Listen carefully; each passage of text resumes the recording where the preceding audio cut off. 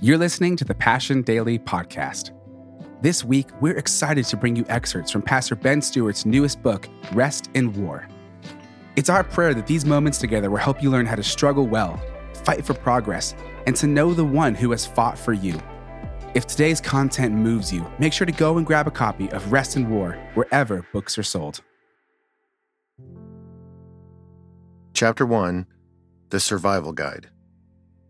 Oh God, we are so stupid. These were the first words of my friend Ben's prayer.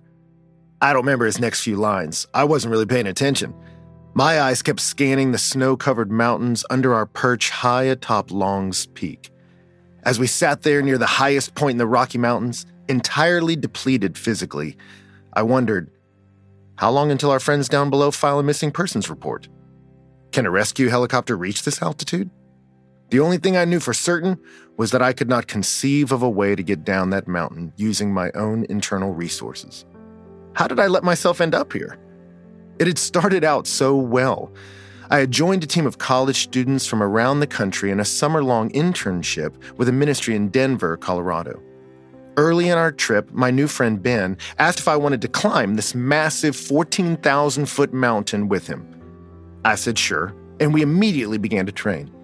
We resolved to summit Long's Peak 1 month later. When the day arrived, our ascent began well. We bounded up the trail, passing lesser hikers, making great time. We leapt through the boulder field and arrived ahead of schedule at the critical transition point known as the Keyhole. The name came from the rock formation's shape. Erosion had created a rock archway that, from a distance, resembled a keyhole.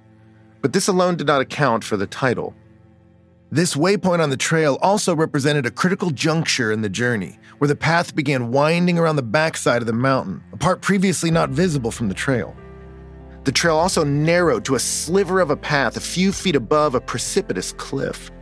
One false move there, and you'd disappear over a blind edge, careening into a distant valley below. On the day Ben and I were hiking, the Keyhole marked another critical change in our journey, the presence of snow. Fortunately for us, a mountaineer had been there before us. We could see a set of footprints in the deep snow and singular holes in the snowbank on the high side of the mountain, where no doubt a hiking stick had been used. We carefully placed our feet in the footprints and our fingers in the holes as we picked our way across the ledge. After a few perilous yards along the cliff's edge, the path turned steeply upward, ascending up the snow-covered mountainside. The footprints continued, and we turned to climb them like a ladder, hugging the side of the mountain. At this moment, something suddenly began to shift for Ben and me. My internal energy gauge began to plummet. My lungs struggled for air, and my limbs, in addition to being wet and cold from the snow, began to feel heavy. Each heave of my body upward required an enormous expenditure of energy. At the midway point, I glanced up at Ben and watched his head collapse with exhaustion into the snow. He was feeling it too. But this was not the moment to stop. So we heaved ourselves up several feet, finally reaching the thin, rocky path above. From there, we followed the marked route around a corner, only to find another corner ahead, and another, and another. And after what felt like an eternity, we rounded yet another corner and saw before us another steep incline through the snow. At the sight of it, Ben dropped to the ground. I half-heartedly tried to spur him on, but then crumpled down next to him on the trail. We were exhausted, depleted, nauseous, and stuck. After a few moments of listening to the wind whistle through the mountain range below, our prayer acknowledging our stupidity began. Then it happened. For a split second, while Ben was praying and I was looking around in desperation, I saw a human head pop out from behind a boulder. It was so fast, I wondered if I'd imagined it. Am I hallucinating? Has it gotten that bad? Our prayer ended. We sat in silence and watched the world from above. And then from behind another boulder, the head arrived, attached to a person. The mountain man made his way over to us and struck up a conversation. "Hey guys," he shouted, his high-volume positivity a stark contrast to our complete despair. We grunted a response. Undaunted by our lack of enthusiasm, he continued, "Great day to hike. You guys been to the top yet?" Then, without waiting for us to answer, he surveyed us briefly and remarked, "Wait a second. You're the college guys who came up here without equipment. We heard about you. We're in awe of you guys. You're crazy. He then returned to his original question. You've been to the top? I responded by telling him we had not, and we're not planning to. He found this to be unbelievable. You have to go. Come on, guys. And at this point, I could tell that his relentlessly upbeat attitude was starting to grate on Ben. So I stood up on my wobbly legs and sidebarred our conversation. I whispered to him, we're not doing well. We are totally exhausted. There's no way we can go any further. And my admission of our frailty changed his demeanor. I remember him staring down at my hands. I had them wrapped in my soaking wet sleeves, trying to get them warm. Wait a minute, he replied. Then he set down his pack and produced 2 pairs of mittens. Well, mittens is really not quite the right word. They're coverings for your hands, but they extended up to the elbow and had multiple straps that could bind them tightly to your forearm. Put these on, he said, handing them to us. And Ben and I eagerly put on these mittens and felt the exquisite relief as warmth returned to our fingers. The mountain man continued to parent us. Well, first things first, gentlemen, you're breathing wrong. And that surprised us. Of all our problems on the mountain, knowing how to breathe did not seem to be one of them. I'd always considered breathing to be an involuntary action that did not require conscious management. He noted our looks of skepticism that implied, I think we know how to breathe, man. I'll never forget his next words. He told us, you're in a new environment. The atmosphere's changed. You have to adapt if you want to survive. The atmosphere's changed. I think about that moment often as I survey the cultural landscape of our world today. Shifts in the atmosphere of society have had a profound impact on our vibrancy and the way we interact with God, each other, and even ourselves. Because these changes are simply in the atmosphere, we can't always see them, but we feel them. And recent data backs this up. There's something about modern life that does not promote human flourishing. Anxiety and depression, particularly among young people in the United States, has been consistently on the rise since 2008. Recent data collected from a joint study by the U.S. Census Bureau and the Center for Disease Control and Prevention indicate this. During August 2020 through February 2021, the percentage of adults with recent symptoms of an anxiety or a depressive disorder increased from 36.4% to 41.5%. Increases were largest among adults aged 18 to 29 years. The increased political and philosophical polarization in our society incites fear, uncertainty, and anger. The constant comparison of our lives with others' pristine presentations on social media fills many with discouragement. And the irresistible lure of our screens means we're constantly soaking our minds in this polarization and comparison, which feeds our stress and despair. In the atmosphere of anxiety, the traditional buffers from stress have been removed. One professor of psychology at San Diego State University reported that from 2000 to 2015, the number of high school students who got together daily with their friends dropped by 40%. Cigna, a global health services company, reported that loneliness has reached epidemic proportions in the United States as people of all ages and backgrounds struggle to find a sense of belonging.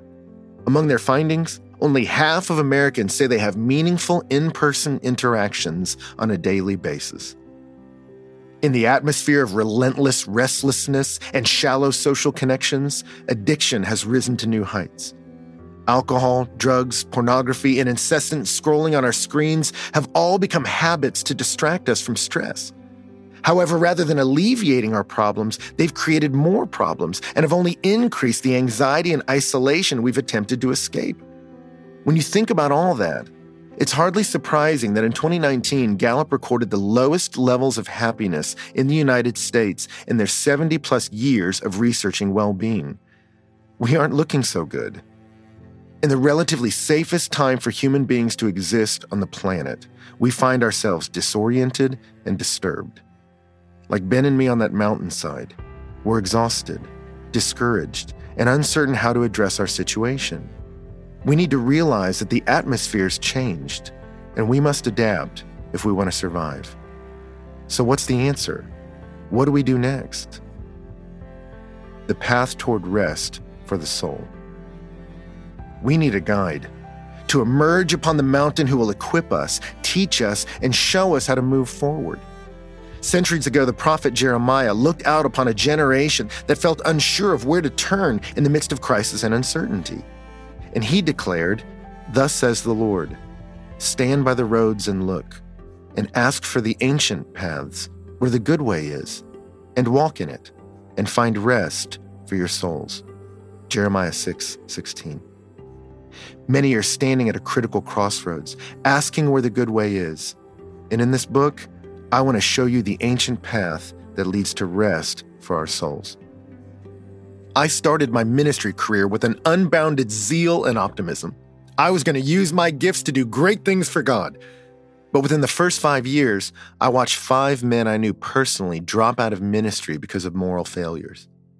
Then over the next few years, I watched men I had patterned my life after take extended leaves of absence because of emotional burnout, discouragement, or depression. My goal had been to succeed, but I began to realize that a big part of success was figuring out how to survive. As I crossed from my 20s into my 30s, I appeared to have everything together. I had a great marriage. I was leading a large and vibrant ministry on the campus of a major university. I had a steady income, career success, and strong relationships. I was charging up the mountain of life. All this was true. But it was also true that wounds from my parents' divorce, struggles from my past, and my personal insecurities were along for the ride. And the higher I ascended in ministry, the more depleted I felt. External setbacks, discouragements, whispers of comparison, and technological shifts exposed many of my internal weaknesses. The atmosphere had shifted, and I lacked the internal resources to keep moving forward. So for the past 20 years of my life, I have passionately sought out strategies for surviving and thriving, not only in ministry, but in life. And to be sure, I needed encouragement, but more than inspiration, I've needed information. What were the survival skills that would keep me fueled and moving forward? In the searching, I discovered what many before me have as well. Admitting you need help is the first step toward victory. Humility is the doorway to wisdom. As I listened to the voices of mentors, teachers, friends, and perhaps most of all, the theologian John Owen, I began to assemble for myself a compendium of the strategies and structures of the spiritual life. Now, I want to share them with you. Your personal guide for the journey. When Jesus looked at the crowds in his day, he saw women and men who were harassed and helpless like sheep without a shepherd. Matthew 9:36. They were relentlessly bombarded with trouble and lacked the resources to defend themselves. But Jesus did not shake his head or wag a finger at them and scold them. Rather, he had compassion for them and taught them many things. Verse 36. Most of us feel distraught by the constant uncertainty and anxiety surrounding us and by the fear, lust, pride, and doubt within us. Often we don't know how to manage any of it. We feel helpless. The good news is we have a guide. He looks at us not with eyes of condemnation, but with eyes of compassion. And he has many things to teach us if we have ears to listen. What you'll find in the pages ahead is not a scolding for your struggles, nor is it an extended motivational speech to try harder. I want to bring you to the Good Shepherd who can lead us in a day of trouble. I want to show you the ancient path that leads to rest for your souls. I want to equip you to adapt and advance towards your God-given destiny.